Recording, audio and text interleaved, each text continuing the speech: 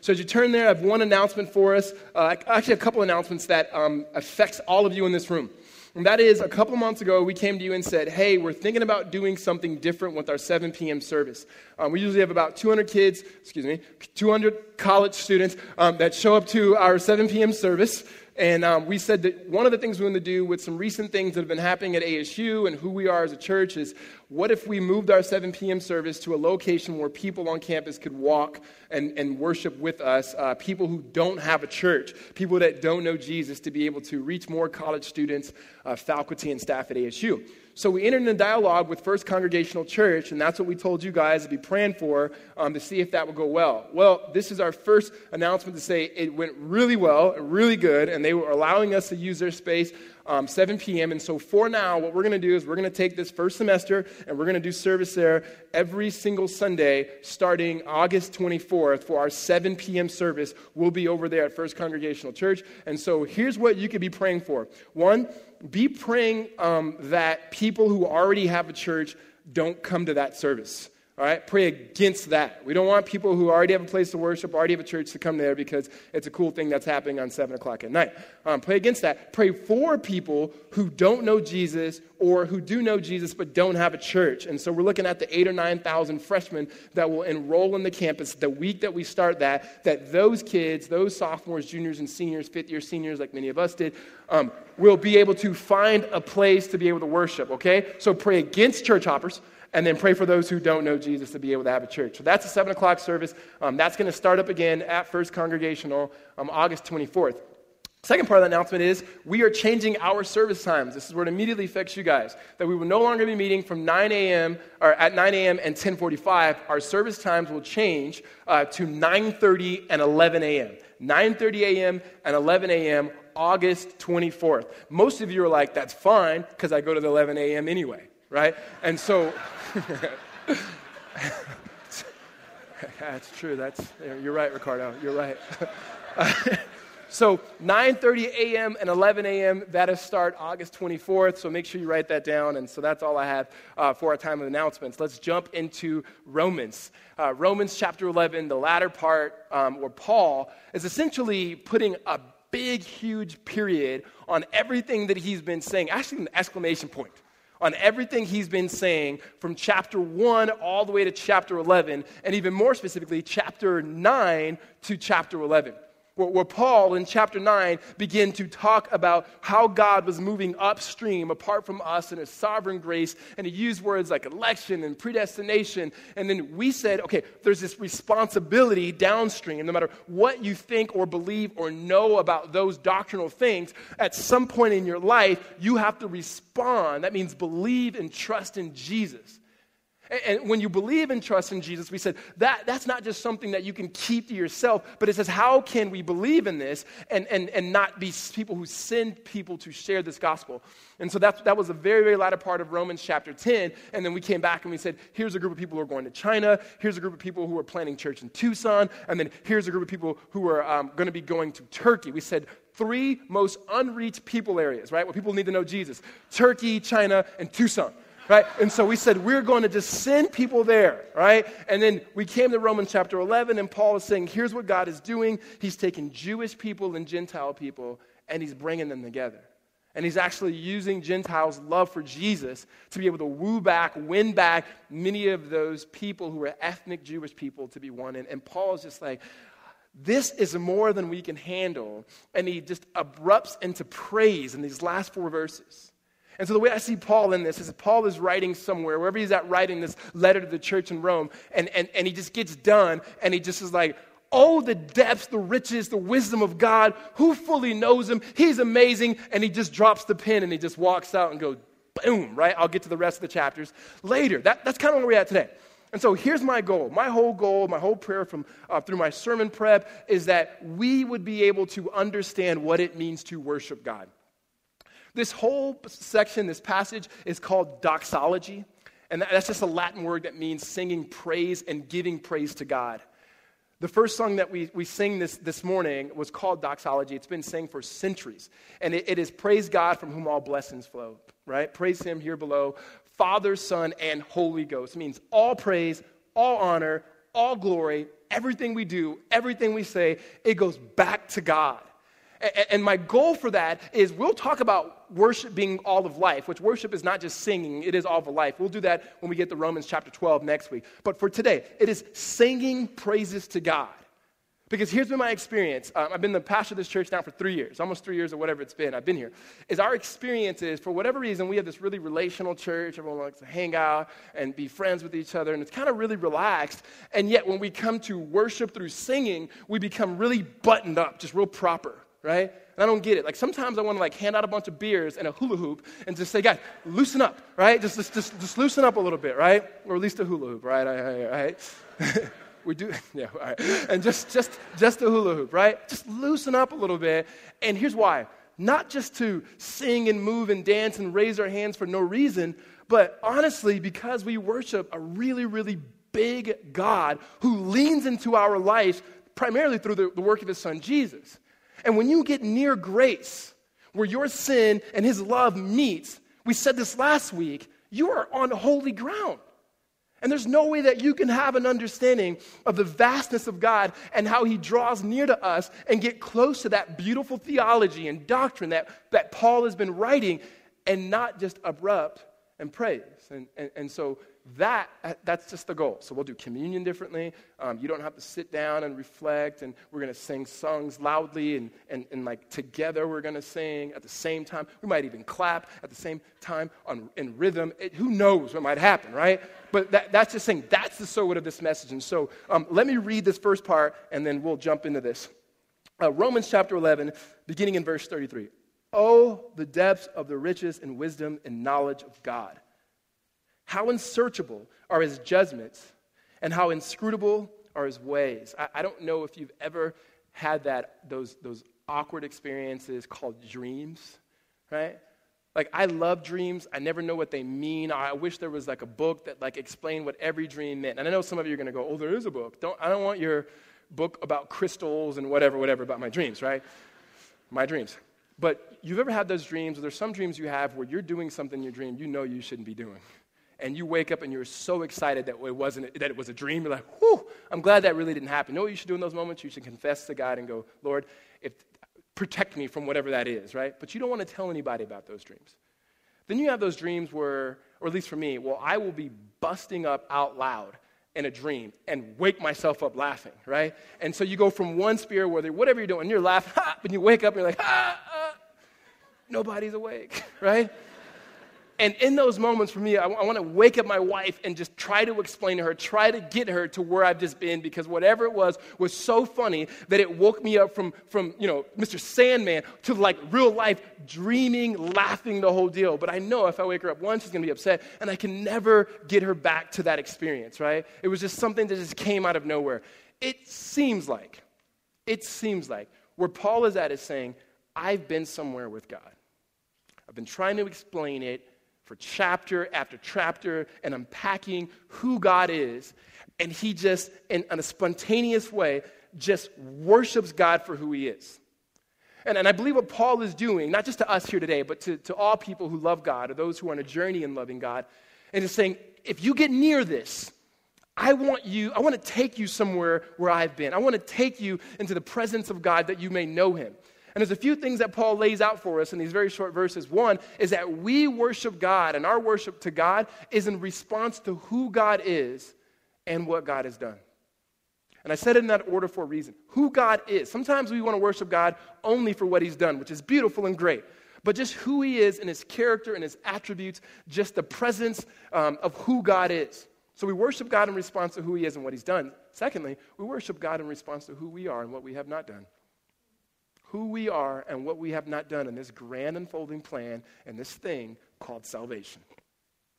And lastly, when you get those two, who God is, what he's done, who we are, what we have not done, you understand that worship in itself is an active expression of love for God. An active expression. Not just something it's cognitive.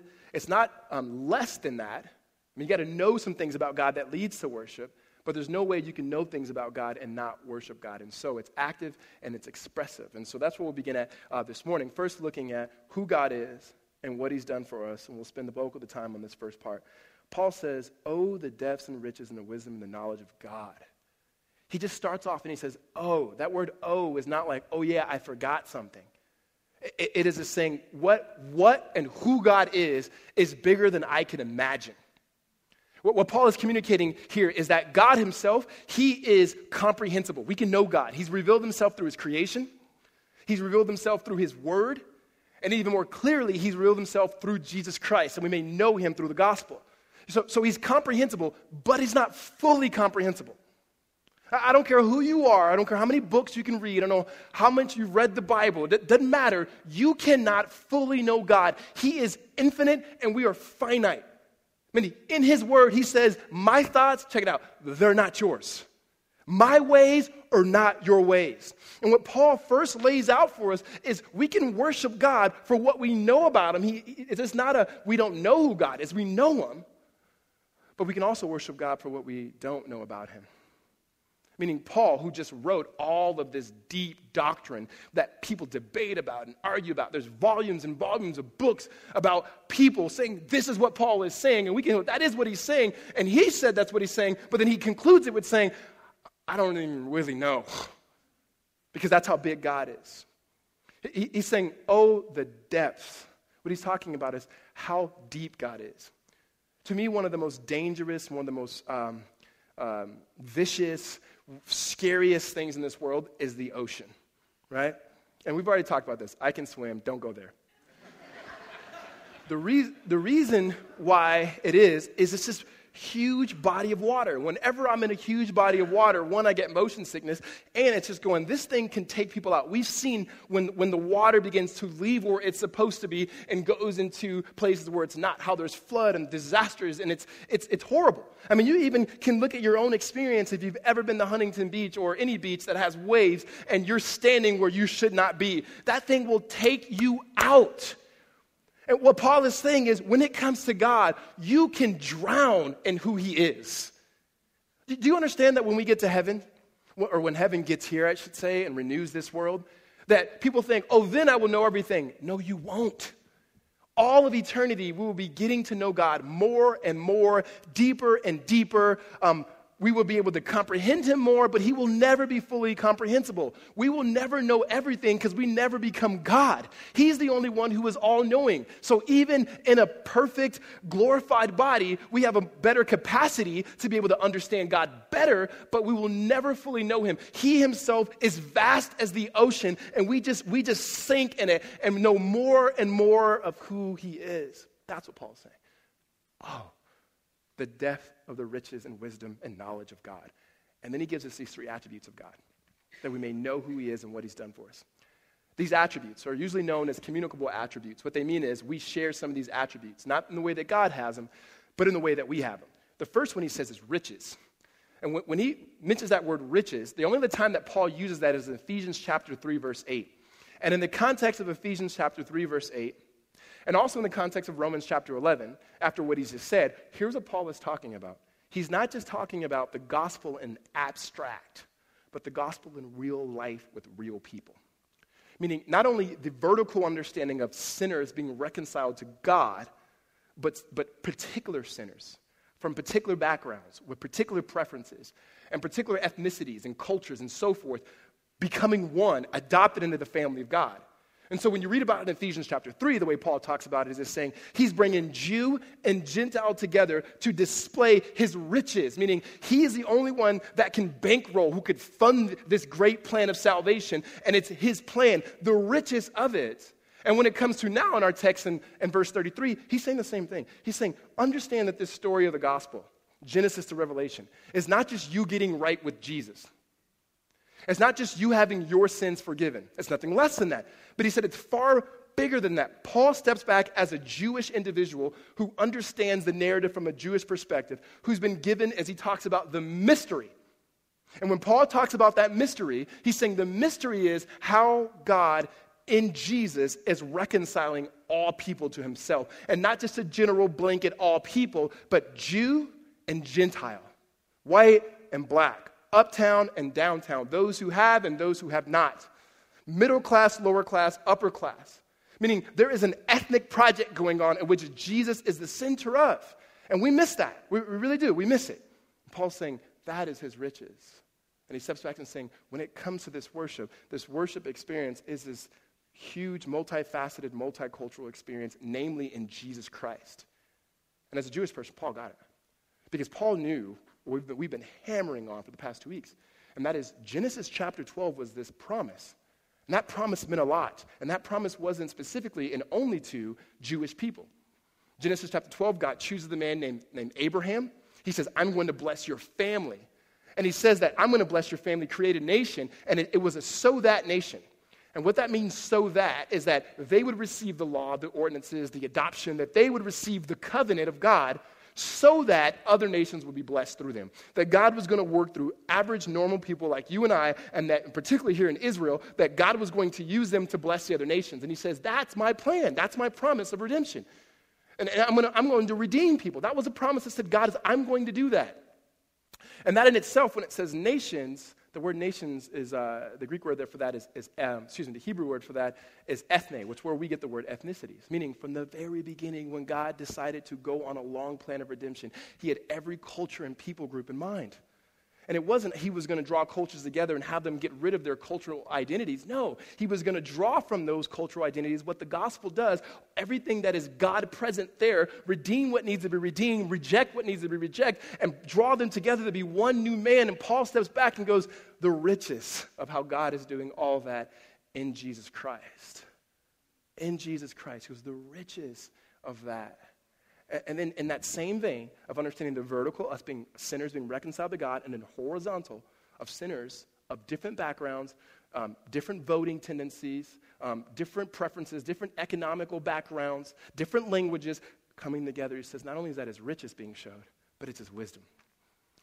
And the wisdom of God here is not just God being smart, meaning his plan of salvation.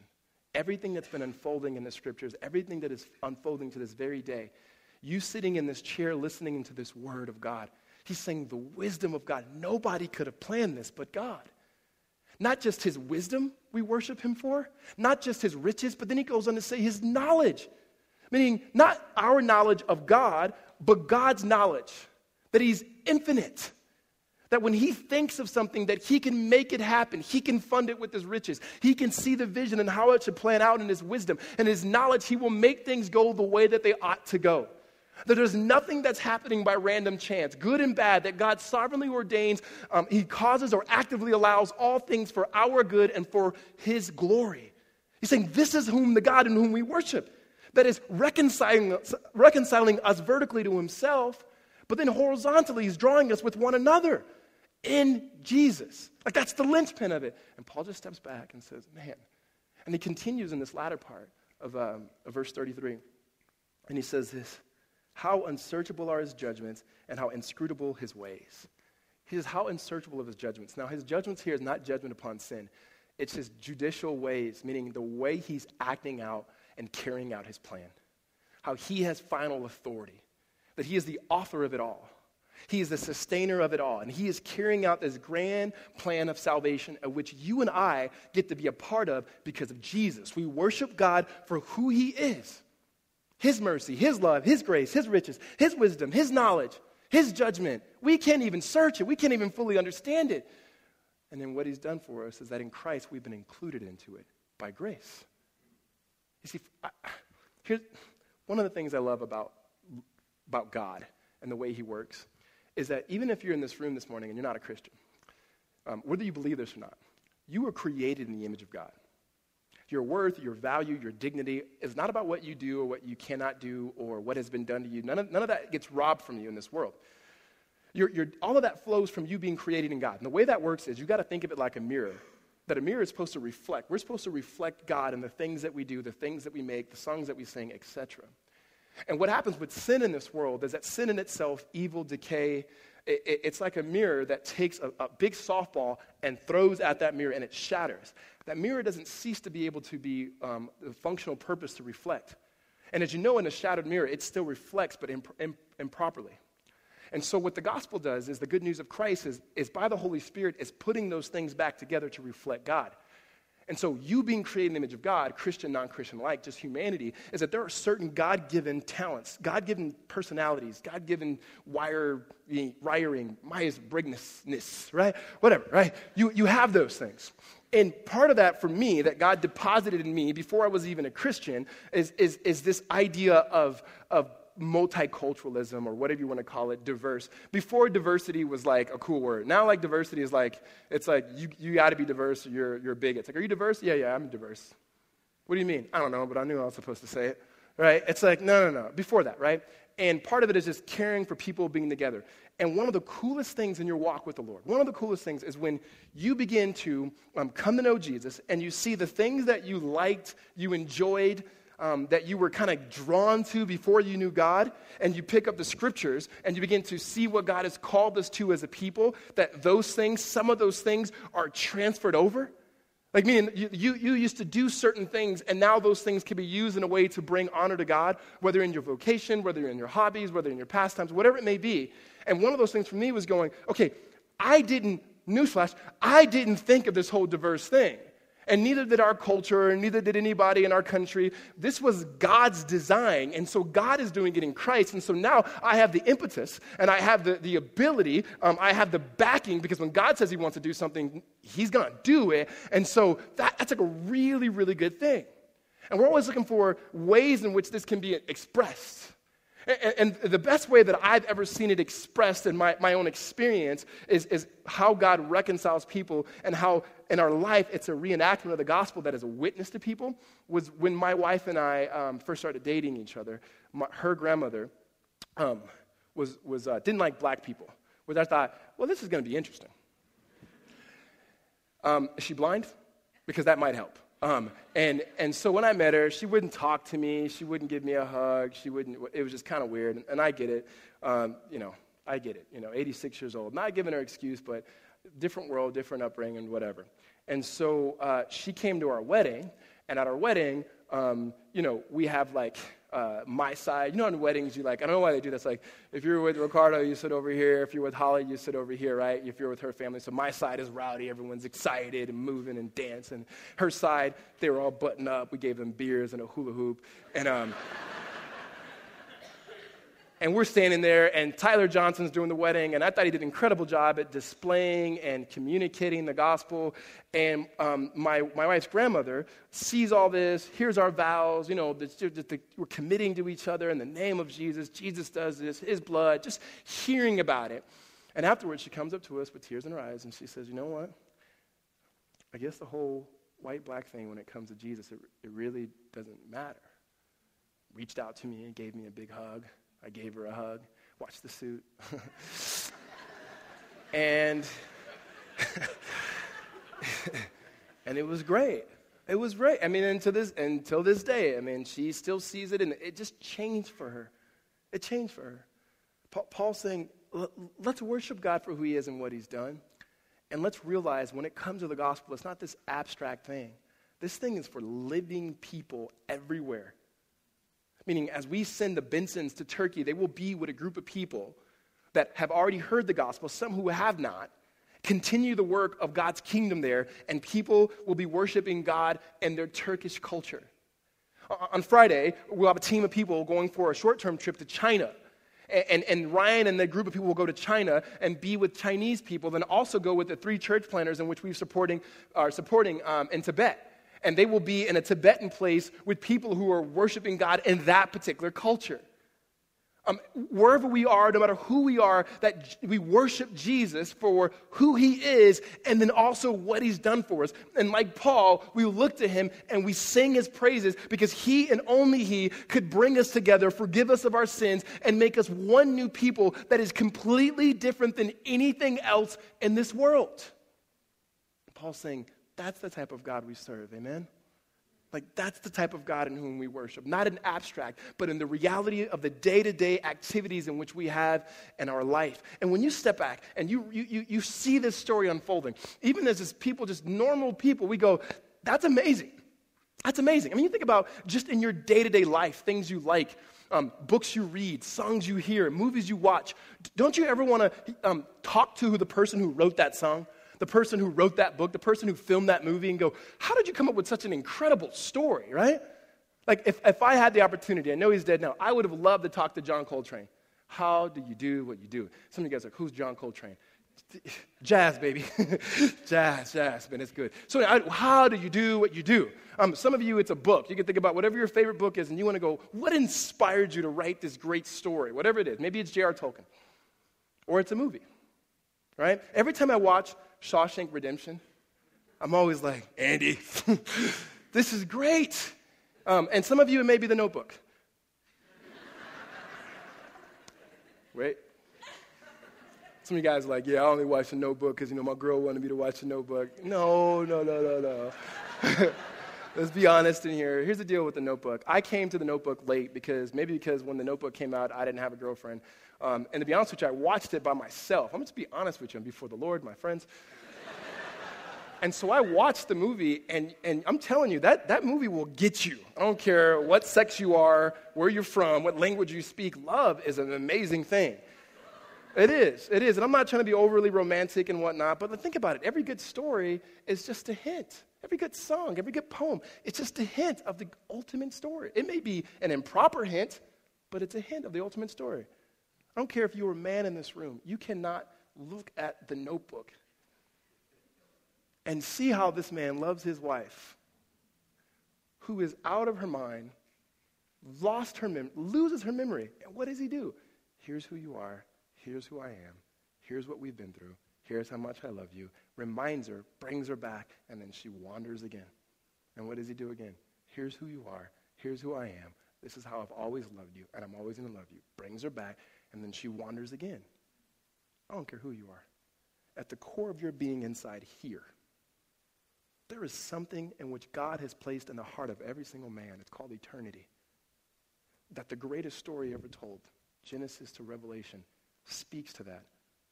And at the very heart of this story that we understand of his riches and his wisdom is God himself looking at his people in whom we wander out of our mind. That we have sinned against others and others have sinned against us. That the brokenness and decay of this world has affected us, that we naturally wander. And what does God do? In Christ Jesus, he wins us back. He tells us who we are created in his image, who he is as our God and as our Father, and draws us together by the power of the Holy Spirit through the work of Jesus. And we love him. And then we wander again. And what does he do? He pursues once again, and he tells us who we are created in his image, love for all eternity. Reconciled in the work of Jesus Christ. He is our Father, and he loves us, and he's never going to leave us nor forsake us. And then we wonder again. And that process happens again and again and again. When we see that, we go, oh yeah, we know the substance of that story. It's called the gospel. And it's good news because one who stands there is a Father who loves us because he loves us. Amen? We love that. We want to go, who's the author of that? Who came up with this? Like, who inspired him, right? I love you because I love you, right? If you ever read through the book of Deuteronomy, there's a section in there that I just love, and God is talking to the Israelites, and he says, I didn't choose you because you were more in number. I didn't choose you because you can do some things for me, and it's the same thing with us. God didn't choose us because of what we can add to his kingdom. He goes, I didn't choose you for these things, but he says in Deuteronomy, I loved you because I loved you. That's it. And one of the things I love to do with my boys is every single night when I sit down with them and I talk to them, and I know they're goofballs, but I try to give it to them. I'm like, hey, do you know that Daddy loves you? Yeah, Daddy loves you. Do you know why I love you? And every once in a while, it's because we cleaned our room. And I'm like, you really didn't. You didn't. No, man, you know why I love you? And then my oldest one is starting to get it in the sense that he can repeat it. I don't know how much he really gets it because you love us because you love us. I want that to be so ingrained in my children. You know why?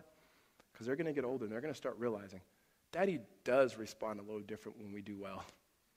It does seem like he kind of loves us more when we do what he tells us to do and we get good grades and so forth. And I don't want them to be performance-driven people. Many of us are. I want them to know without a shadow of a doubt, hey, before you can ever perform anything, I loved you. Before you failed at anything, I loved you. Before you tried anything, I love you. I love you because I love you. And all we're trying to do as parents is going, we have a Father who looks at us and says, when you could do nothing, when you were lost, I found you. When you were sinners, I forgave you. When you were dead, I made you alive.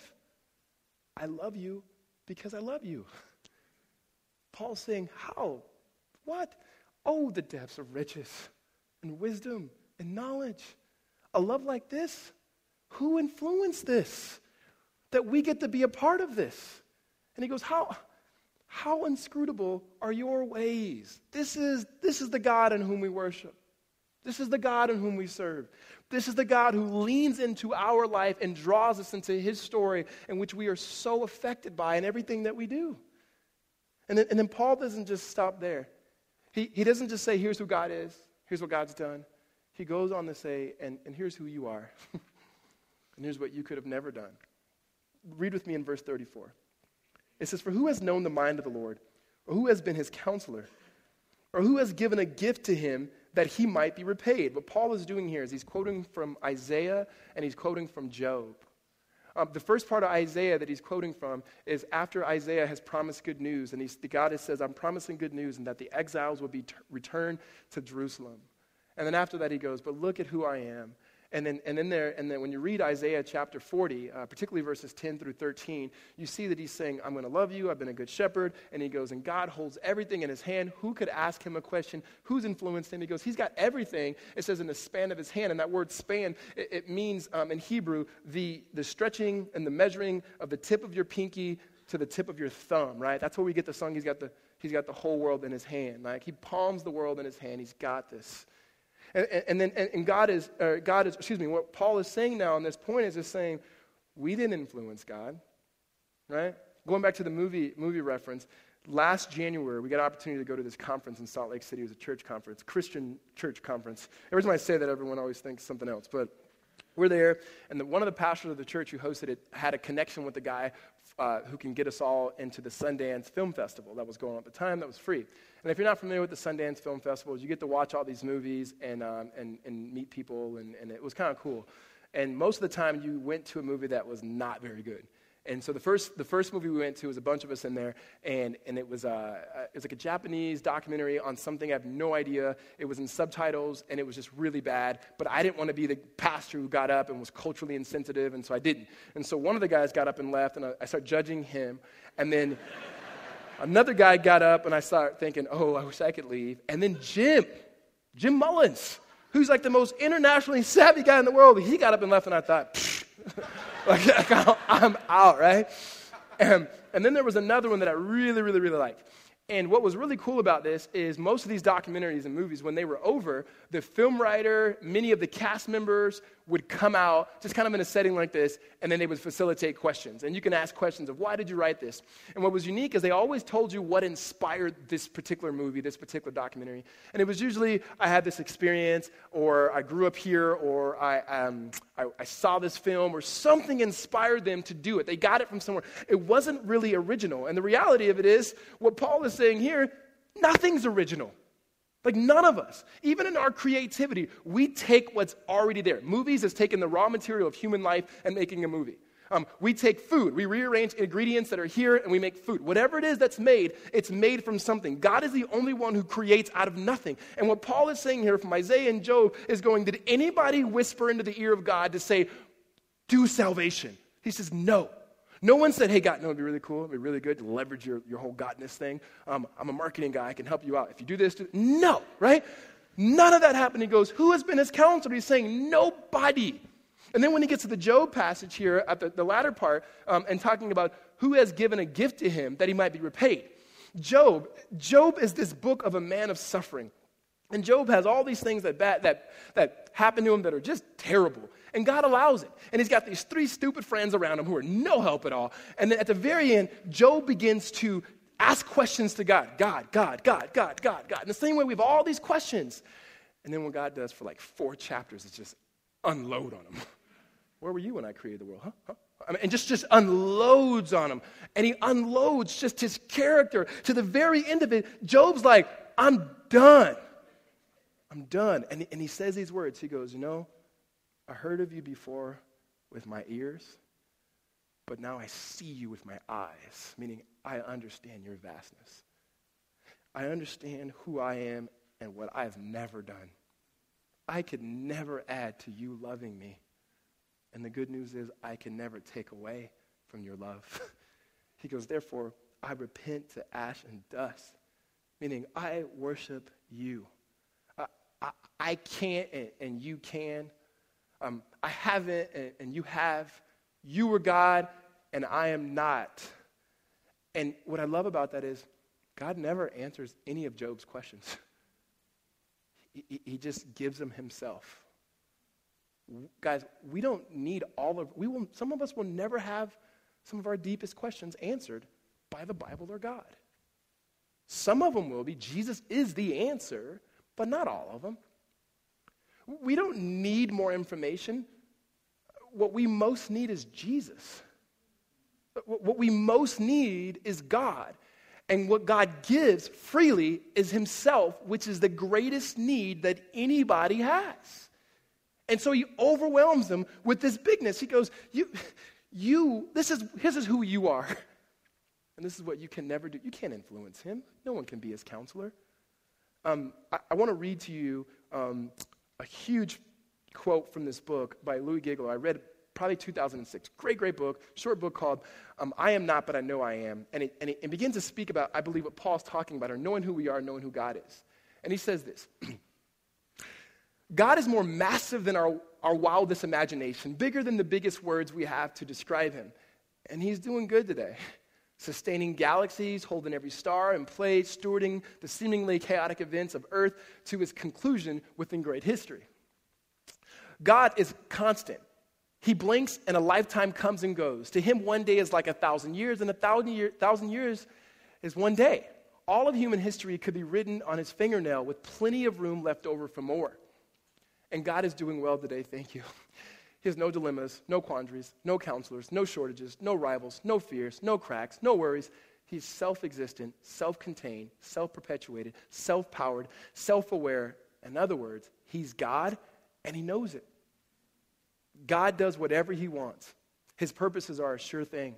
There's no stopping him, no containing him, no refuting him, no cutting him off at the pass, no short-circuiting his agenda. God is in control.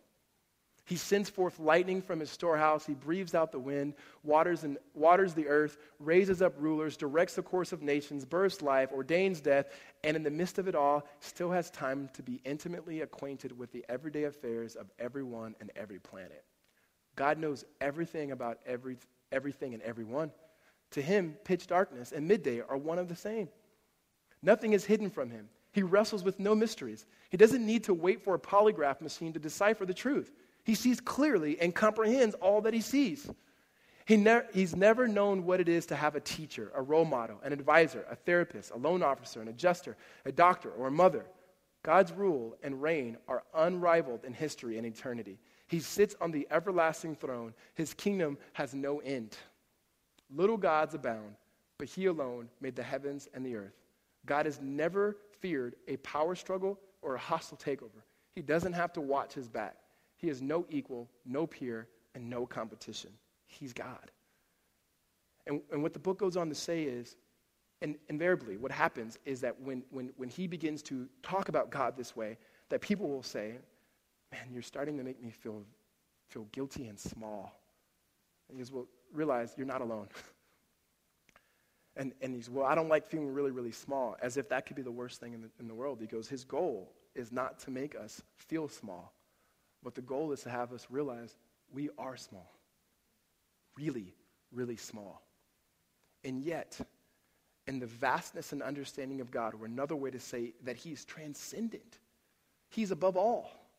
But there's nothing like him. As he said, there's no rival. Paul is saying, who has been his counselor? There's no peer. He's peerless. But even though he's transcendent, even though he's above time and above space, he's also immanent, which means he is there. He is present. With the clothes you put on today, with the decisions you need to make tomorrow, with what you're going to feed your family, with the relationships you have, every decision that you need to make, every single meal that you're going to create, every poem that you're going to write, every sales deal that you need to close, everything that needs to happen, that he's there with you, never leaving you, never forsaking you. And so though he's vast, though he's big, though he's transcendent, he happens to love you so much that he's willing to enter in and put on flesh and die in your place, and that you would not have to die, but you may have life. That's the God we serve. We worship him for who he is, what he's done for us. We worship him in response that we don't add to this thing called salvation. What Paul was communicating here in verse 34 and 35, what he's alluding to in Isaiah and Job, what that quote was all about is that everything that happens in salvation was by sheer grace. Because he loved you, because he loved you. No influences. You did nothing to earn it or receive it. You do nothing to lose it. It will always be there for you, namely in Jesus Christ. Amen? And then Paul concludes with verse 36, which is my last point, and that is, not only do we worship God for who he is and what he's done, not only do we worship God for who we are, what we have not done, but also that worship in itself is this active expression of praise towards God. And here's what Paul does in this doxology, verse 36. For from him and through him and to him are all things. To him be the glory forever. Amen. Here's what Paul is saying. From him, meaning everything that's been created, everything that's been thought about, every painting that you've been able to see, every song that you can experience, everything, he says, is from God, meaning he's the creator. Father, Son, and Holy Spirit has created it all. And it's from him. He's not only the source of all things, is what Paul is saying, but he moves on and says to him, meaning he's the sustainer of all things. That you and I exist right now because God is holding us together by the very power of his word. That you and I, many of us, will get in a bike, we'll get in a car, we will travel somewhere, and God is the one who is holding together by the very power of his word. That he's the majestic one, he's the almighty one, he's the all-sovereign one. He's the source of all things, he's the sustainer of all things. And then lastly, it says to him be the glory. He is the goal of everything. Meaning, as you feed your family, as you raise your family, as you pursue God in your singleness, as you go to work in whatever vocation that God is giving you, that vocation in itself is not just a means to an end to provide for your family. It's much more than that. It's a way to say, what can I do in this broken world to bring whatever it is that is under my authority to the ultimate author of all things, to his praise and glory. He's the goal. Whatever career you should choose to decide, whatever that may be, it has to be that God is the goal. And so we use this word glory, give God the glory. Sometimes we just say that. We don't even know what it means. In short, here's what it means. He gets the honor. He gets the fame. You know what all of us are most guilty for? Plagiarizing. Whenever you say, I did that, all me, Drake, I'm sorry from the bottom, now we hear. You didn't do anything, right? Everything that you have is a gift from God. You might have worked hard with what God has given you. If you're smart, you might have worked hard with the intellect God has given you. If you're athletic, the body that God has given you. If you have children, the gift of children. Just because you guys did some things and what you do to get pregnant doesn't mean that is something you did. God gave it to you. Acknowledge it. Quit plagiarizing. He's the goal of everything. So everything we have, we're good stewards of that, and we give God praise and glory. And so 3 examples of that as we close. In the Old Testament, I love, is when people get near this. When they get near God, when they get near his love and his mercy and his redemption and how they just respond. The first one I want to point out here is in Exodus. Exodus chapter 15, what you have is the people of God have just been delivered. And the Red Sea has been parted. He's rescued the people through Moses and miraculous things from the hands of Pharaoh. And this is this beautiful picture when you read through Exodus. If you don't know that story, or you can watch the movie and the Jello parts, and people kind of walk through, right? And then what happens after that is Moses writes this song, and they begin singing. And not only just write a song, he gets his sister Miriam, and then she gets a tambourine. And I'm like, oh, that's where the tambourine started.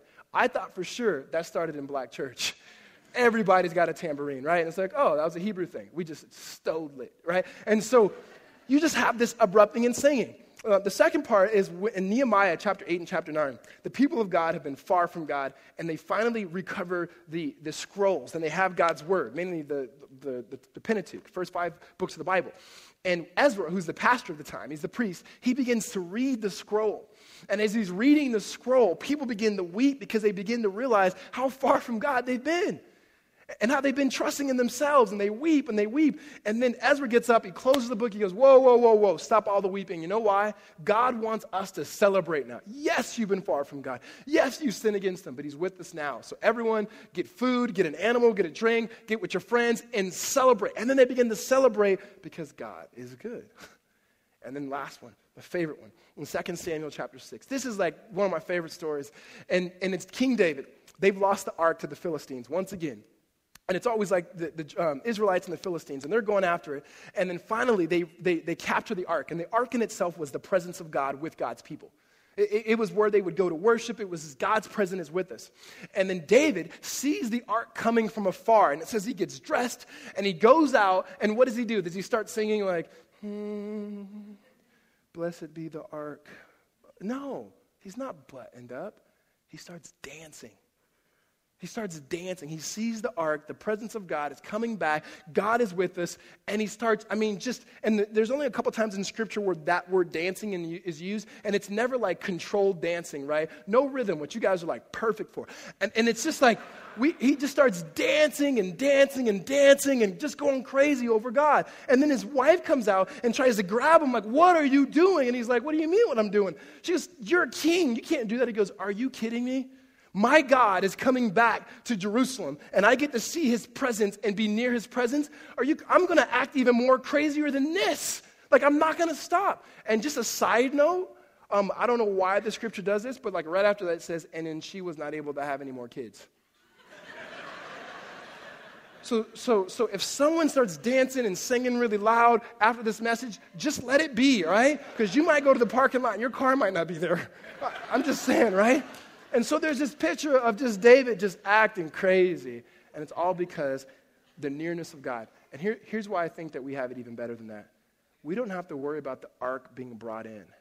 God has done something far greater for us than he did for the people in the Old Testament. We don't have a temple. We don't have an ark because God says, I will dwell with my people.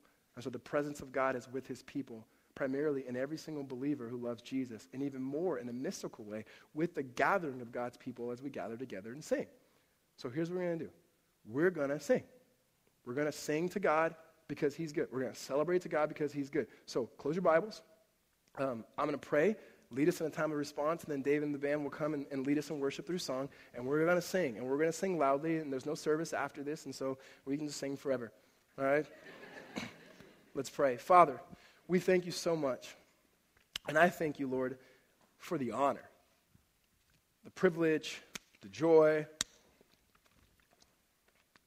the permanence of your Holy Spirit living in me. I know me enough to know how much I wander.